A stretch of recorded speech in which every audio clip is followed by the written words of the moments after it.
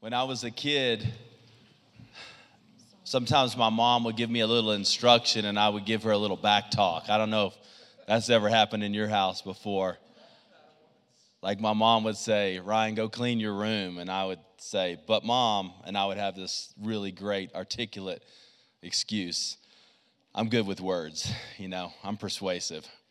"Ryan, eat your vegetables." "No, Mom, I don't want to eat my vegetables." My mom used to always say, "Don't backtalk me." And backtalking was like one of the heinous cardinal sins of the Heller household. It was bad. That was right up there with making C's on your report card, spilling soda on the carpet, and leaving dirty dishes on the counter. Don't talk back. So I was always taught to not talk back. Maybe you've been around some sassy people before. Maybe you have some sassy people in your home. Maybe you have some sassy people that you work with. Maybe you have some back talkers that are associates or friends, people that always have negative commentary or whatever. Nobody really likes a back talker. But there's one scenario, there's one situation in life where back talking is not only good, but it is necessary. It's necessary because we're doing battle with the evil one. And I'm starting a new series this week called Back Talker. We're talking about how to get sassy with the devil. Come on, somebody, say amen. Maybe you're going through some battles in your own life. You got a spiritual battle in your home, or maybe you got a spiritual battle at work, or spiritual battle maybe just even in your own heart and mind, and you're waging war with the enemy. Man, we need some instruction. We need some insight from God about how to win and how to be spiritually victorious. God wants you to be spiritually victorious. I want you to be spiritually victorious. And so over the next few weeks, we're going to be unpacking what it means to be sassy with Satan. What it means to back talk the devil, so to speak. I want you to open your Bibles today to the 4th chapter of the Gospel of Matthew. Matthew chapter 4. Matthew chapter 4. And while you're turning there, as a kid, I used to play on a championship soccer team called the Demons. And we were a pretty good little soccer club. One day, my mom decided to go to the fabric store, and she bought one of those little costume kits because my mom liked to sew. And she made a demon costume. And my little brother would wear the demon costume on the sidelines of the game. We got him a plastic pitchfork, and it was one of those zip-up type things, like jammies, And it was cute. And it was all red, and then there was like some black and white on the stomach, and it had a tail with a point on the end of it. I'll never forget that tail.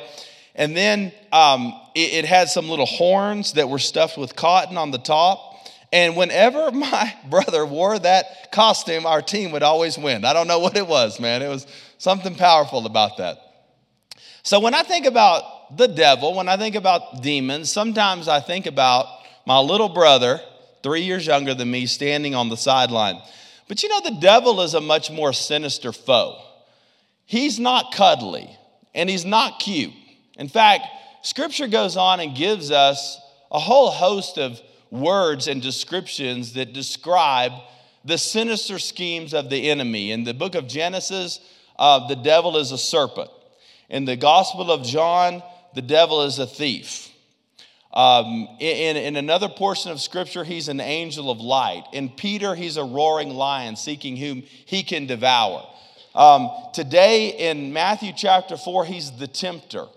And so many other images all the way through Scripture describe the devil as someone who is not cute, somebody who is not somebody that is not cuddly, but somebody who is a foe that is constantly opposing us.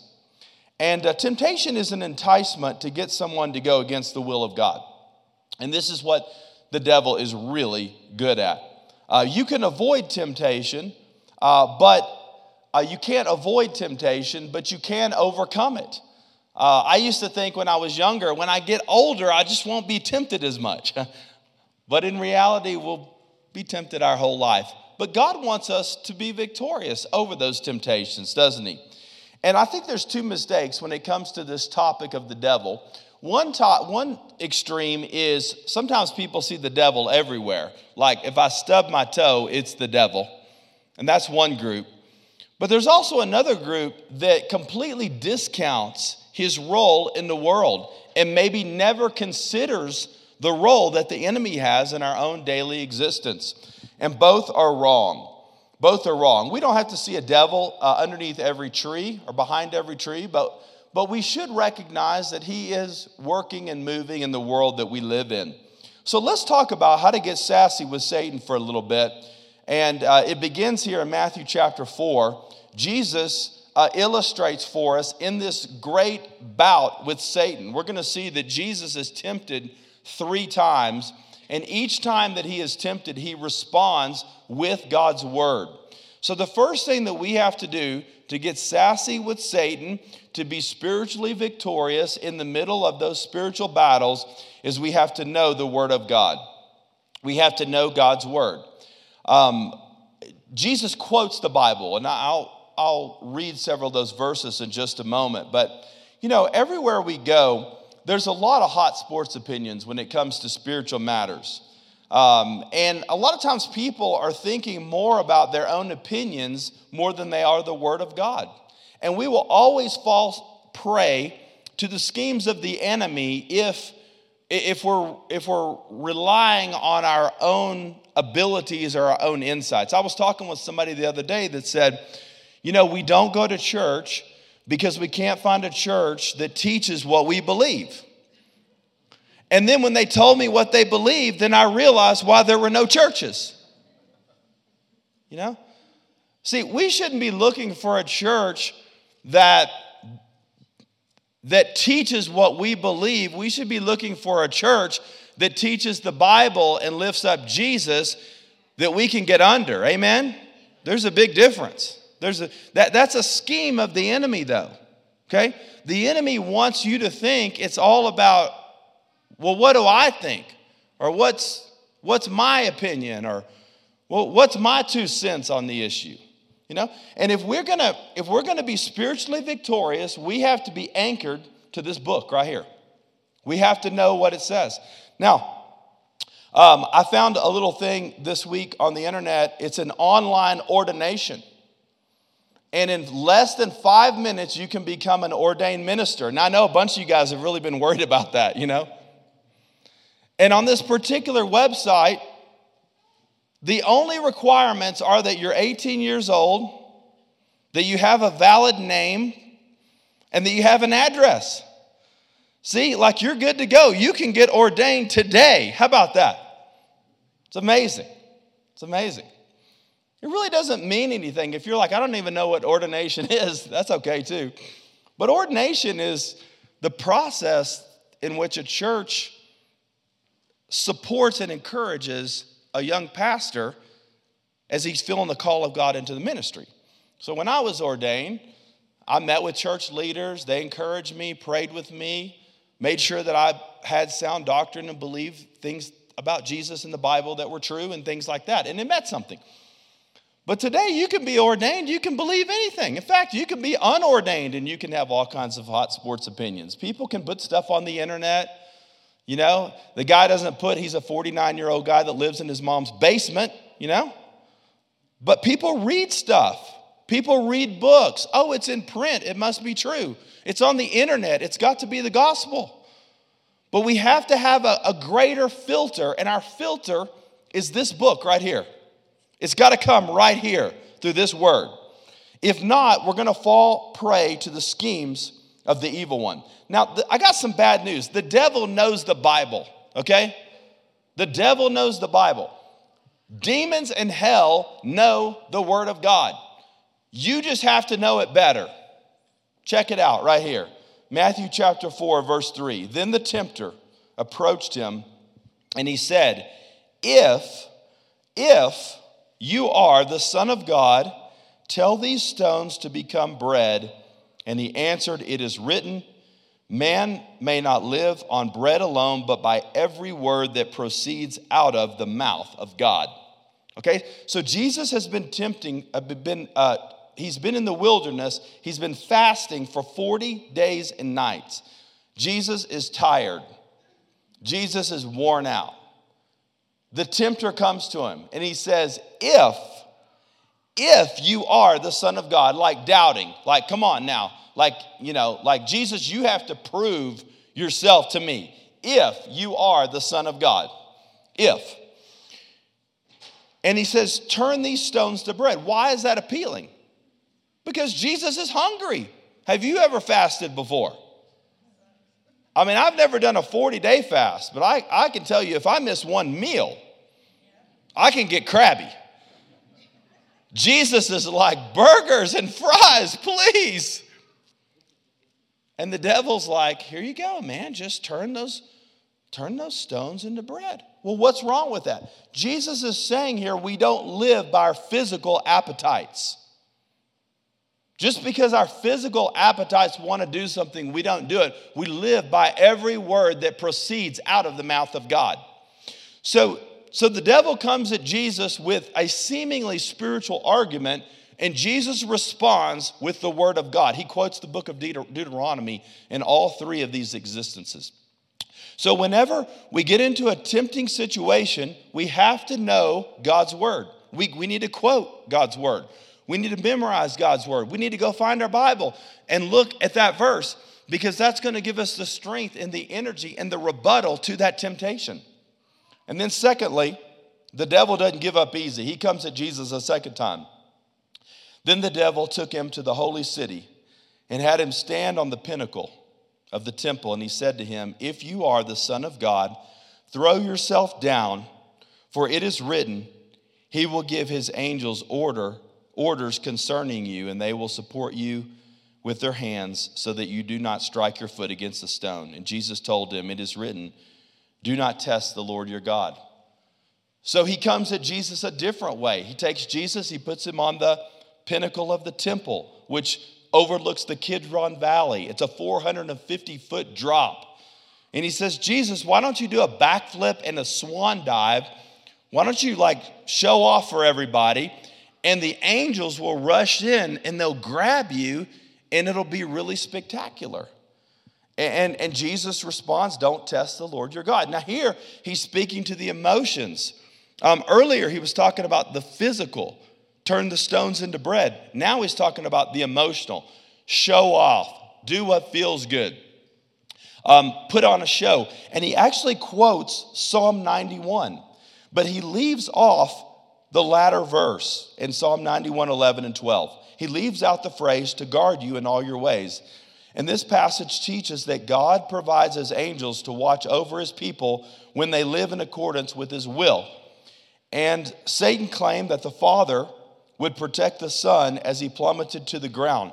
But since such a stunt would not be within the will of God, the promise of divine protection would not apply. So Jesus says, listen, I'm not going to put God to the test. I'm not going to do it. He comes back again with another quote from the book of Deuteronomy. And he goes on in a third experience, and he has a similar response. He quotes the word of God. Colossians 2 says, be careful that no one takes you captive through philosophy and through empty deceit based on human traditions, based on the elements of the world rather than on Christ. This is the Apostle Paul. He says, guys, listen, you got to be careful what you think. You can't just believe everything. Everybody that says this is spiritual, well, you know what? There's good spiritual and bad spiritual. There's good spirits. I mean, there's bad spirits. There's the Holy Spirit. They're different. It's not the same. We have to hear the word of God. We got to know what it is. I was looking on Facebook this week. We had a lady that was a member of our church a number of years ago, a very active member of our church. She served every week. She loved to give. She was here all the time. She was in Bible study, all this stuff. I look at Facebook. She's got a big snake around her neck, and she's now an animal shaman. And then I saw another post that she's totally into witchcraft. She's a witch. She was recruiting people on Facebook to be witches. And I'm like, how in the world does that happen? Now, I'm not telling you today if you don't read the Bible, you're going to become a witch. I'm not telling you that. But here's what I am telling you. Well-meaning, sincere, good-intending people can get confused. It's easy to do it. And we can start listening to the lies and the schemes of the evil one. That's why we have to know this book. Man, we got to study the word. We got to meditate on the word. We have to know the word.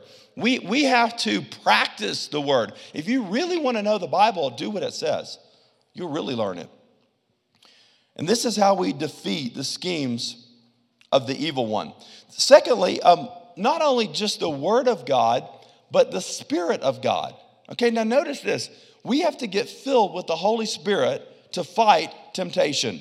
Okay? And right before Jesus enters into the wilderness experience where he is tempted by Satan, he has an amazing experience with God. In Matthew chapter 3, he is baptized. The Spirit of God descends on him in the form of a dove. I mean, it's a mountaintop experience. It's awesome. Jesus is feeling great. He's about to begin his public ministry.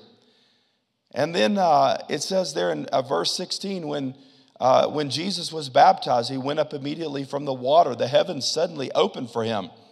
And he saw the Spirit of God descending like a dove, and it came down on him. And then in Luke's gospel, he talks about the same story in a different place. He says, then Jesus left the Jordan full of the Holy Spirit and was led by the Spirit into the wilderness. So Jesus is now full of the Holy Spirit. Now, who is the Holy Spirit? The Holy Spirit is God's presence in our life that gives us spiritual authority and power. The Holy Spirit will give you wisdom when you need to know which decision to make. The Holy Spirit will give you strength when you feel like you have none. The Holy Spirit will give you insight into a particular situation when you need to know certain things. The Holy Spirit is what the Bible calls the helper. He's also called the comforter. He comforts us in those moments of adversity. And Jesus is full of the Holy Spirit. Now, it's a good thing Jesus is full of the Holy Spirit because he's about to receive some major temptation that's coming his way. And Ephesians 5:18 reminds us that we are to be filled with the Spirit. In fact, Paul says, don't be drunk with wine, but be filled with the Spirit. We have to continually be filled with the Spirit. We don't get filled with the Spirit one time. We have to continue to drink just as an alcoholic has to continue to drink to be drunk. You have to continue to drink to be full of the Holy Spirit. So we got to get filled up, man. We need the Holy Spirit running out our ears, amen? I mean, that's how we're going to fight temptation. We got to have the Holy Spirit of God. And the Holy Spirit is a great companion. I'm telling you, you cannot win spiritual battles if you're not relying on the Spirit to work within you. That's one of the distinguishing marks of being a Christian, is you have the power of the Holy Spirit. Too many people are settling for a natural life. But if you're a Christian, you want a supernatural life. Come on, somebody, do you want to live a natural life? Or do you want to live a supercharged life? One that is empowered by God. Oh, that's what we need. We need the power of the Holy Spirit within us. So how do we stay full of the Spirit? We confess our sins. Because when we sin, the Spirit is grieved. The Spirit kind of shrivels up within us, when we sin, and he doesn't have control over us, as not to the point that he would like to when sin is in our life. So we confess sin. In fact, Bill Bright, the president and the founder of Campus Crusade, has a great analogy. He says that we have to spiritually learn to breathe. We exhale by confessing sins. We inhale by receiving the power of the Spirit. So we're exhaling and we're inhaling. and we're obeying the Holy Spirit. And if we want to be filled with the Spirit, we got to do what the Spirit says. When the Spirit whispers in your ear, when the Spirit prompts you to do something, maybe you felt prompted to help somebody or to say something or to do something that's spiritual, that's probably a prompting of the Holy Spirit. You may not have even realized that was the Holy Spirit, but it was the Spirit. And we walk in the Spirit, which is the true test of the Holy Spirit. So how do we win these battles, man? We got to have the Word of God. We got to have the Spirit of God living within us. And finally, or thirdly, we got to understand the schemes of the enemy. Understand the schemes of the enemy. Now, he is a schemer. Think about this. When does the devil come after Jesus? When he's weak. When he's weak. Jesus is fasting. He's alone. He's tired. He's worn out. Jesus is vulnerable. That's one of the schemes of the enemy. He looks to find individuals that are vulnerable. He preys on our weaknesses. Look at it there in verse 1. Then Jesus was led by the Spirit into the wilderness to be tempted by the devil, and after he had fasted 40 days and 40 nights, he was hungry. And then the tempter approached him and said, "If you are the Son of God, tell these stones to become bread." So Jesus is at the beginning of his public ministry. He's trying to take Jesus out at the beginning. And he is physically weak. He's hungry. He's tired. In fact, the devil looks for people that are hungry, isolated, and tired. I mean, that's the recipe right there. Hungry, isolated, and tired. See, when we live alone, we have no friends or family that are close to us. We can live a life full of secrecy, isolated. That's why God has given us the local church so that we're not anonymous. God's given us a family to be a part of, to be involved in, so we're not isolated. Hungry. When we're physically unwell and we're in need of food, we don't have the strength to fight back. Maybe you felt so tempted and you're like, I don't have the strength. You were hungry, you were isolated, you were tired. You were tired. And the devil's a schemer, man. He's looking to find you in that situation. Now, many of you know that when I'm not here at the church, that I love to coach youth basketball. I've told you about that. I've entered into retirement, okay? I've retired from youth basketball coaching. I'm making an announcement today. I've retired. But a few years ago, I was coaching the 5th grade boys, and our team wasn't that good that year, and we were going into the postseason tournament. I was like, man, we got to do something. What do I need to do? I said, I have a video camera. I'm going to go video 2 of the top teams as they play on an off weekend. I was like, I don't think that's against the rules, but I definitely don't want to be seen by the other coaches. So I dressed up in one of the team's colors. Our team colors were purple. Theirs were green. So I wore green. I wore shades. I put a hat on. I had it pulled down on my head. I got up into the corner of the gym. I got my video camera rocking. I even fake cheered for the other team, kind of act like I was in it. Shortly after the game, I stuck the camera in my jacket, slipped out the back door. Nobody saw me. I went home. I began to carefully review this game. I began to see the schemes of the other team. I began to write notes down. I began to see their proclivities on offense and defense. Then I got one of my friends from Edge Church, who was a former high school basketball coach, to meet with me and review film. And we unlocked all the schemes. Oh, it was awesome. It was fantastic. It was amazing. It was amazing. I'm telling you, watching film doesn't lie. You know, the devil is watching film on you. Do you know that? The devil's got some film on you. He knows when you're weak. But I got some really good news though. We got some film on him. Don't we? It's right here. We got several thousand years of his schemes recorded right here.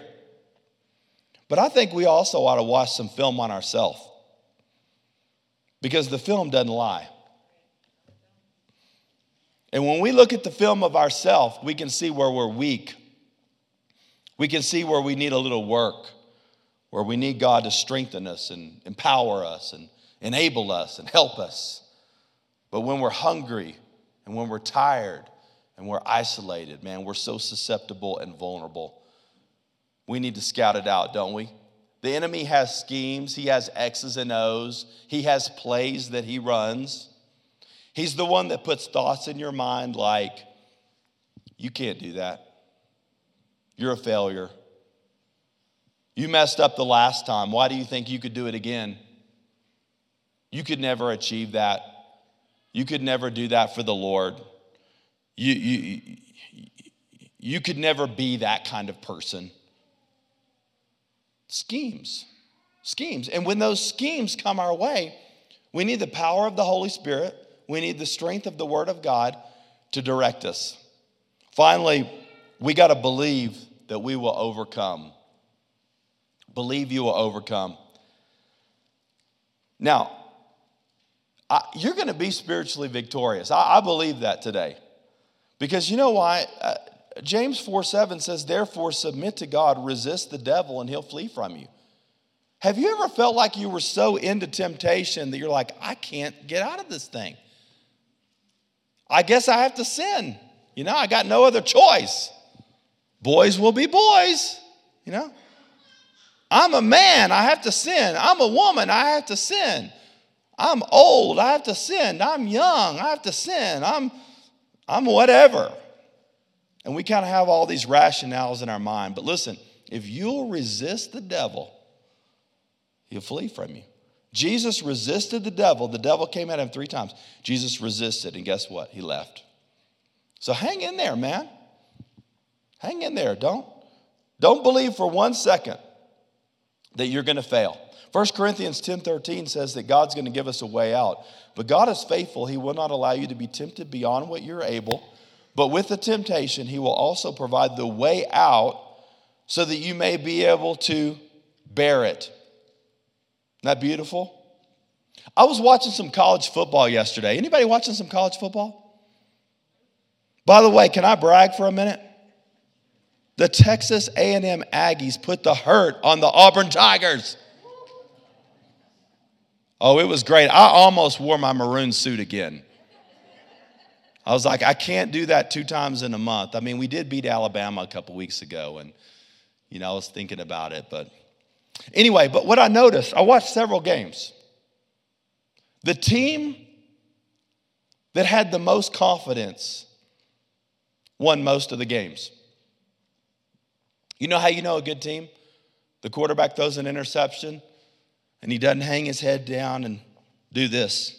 He sticks his chin up, and he's like, all right, we'll get it next time. The team's, patting him on the butt and hitting him on the helmet and whatever. Let's go. We got this. Confidence, right? The other team makes a big play. They don't lay down. Confidence.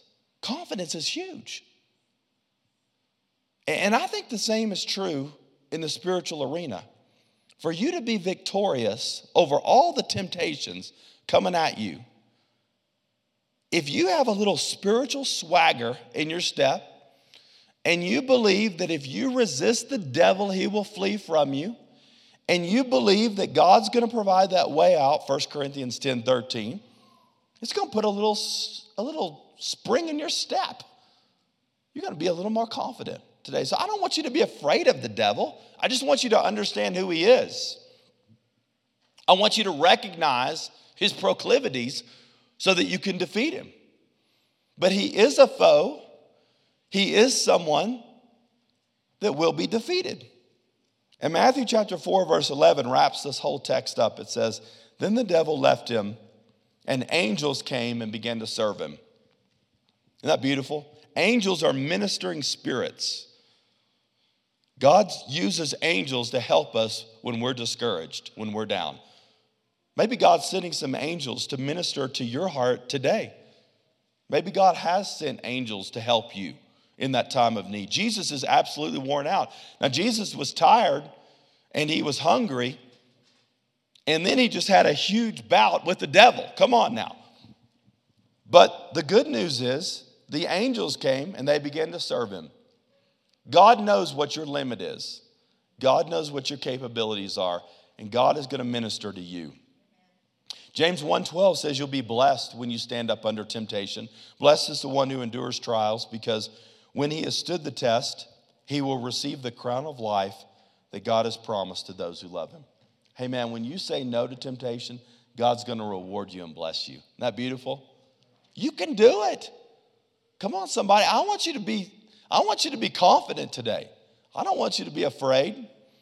I want you to look at the temptations you're going through today with a soberness, but also with a confidence. God's going to get me through this, man. I got the power of the Holy Spirit. I got the Word of God. Let me just throw in another one. Jesus is at the right hand of the Father praying for you, okay? So see, you don't have time to be discouraged or defeated. We just need to use the tools that God has given to us so that we can be spiritually victorious and so we can be a back talker. So church, it's time to get sassy. Let's get sassy with the devil. The next time that thought comes through your mind, you say, oh, no. You can put your hand on your hip. Be sassy. Be a back talker. Tell him no. God's going to do something great. You're going to be victorious.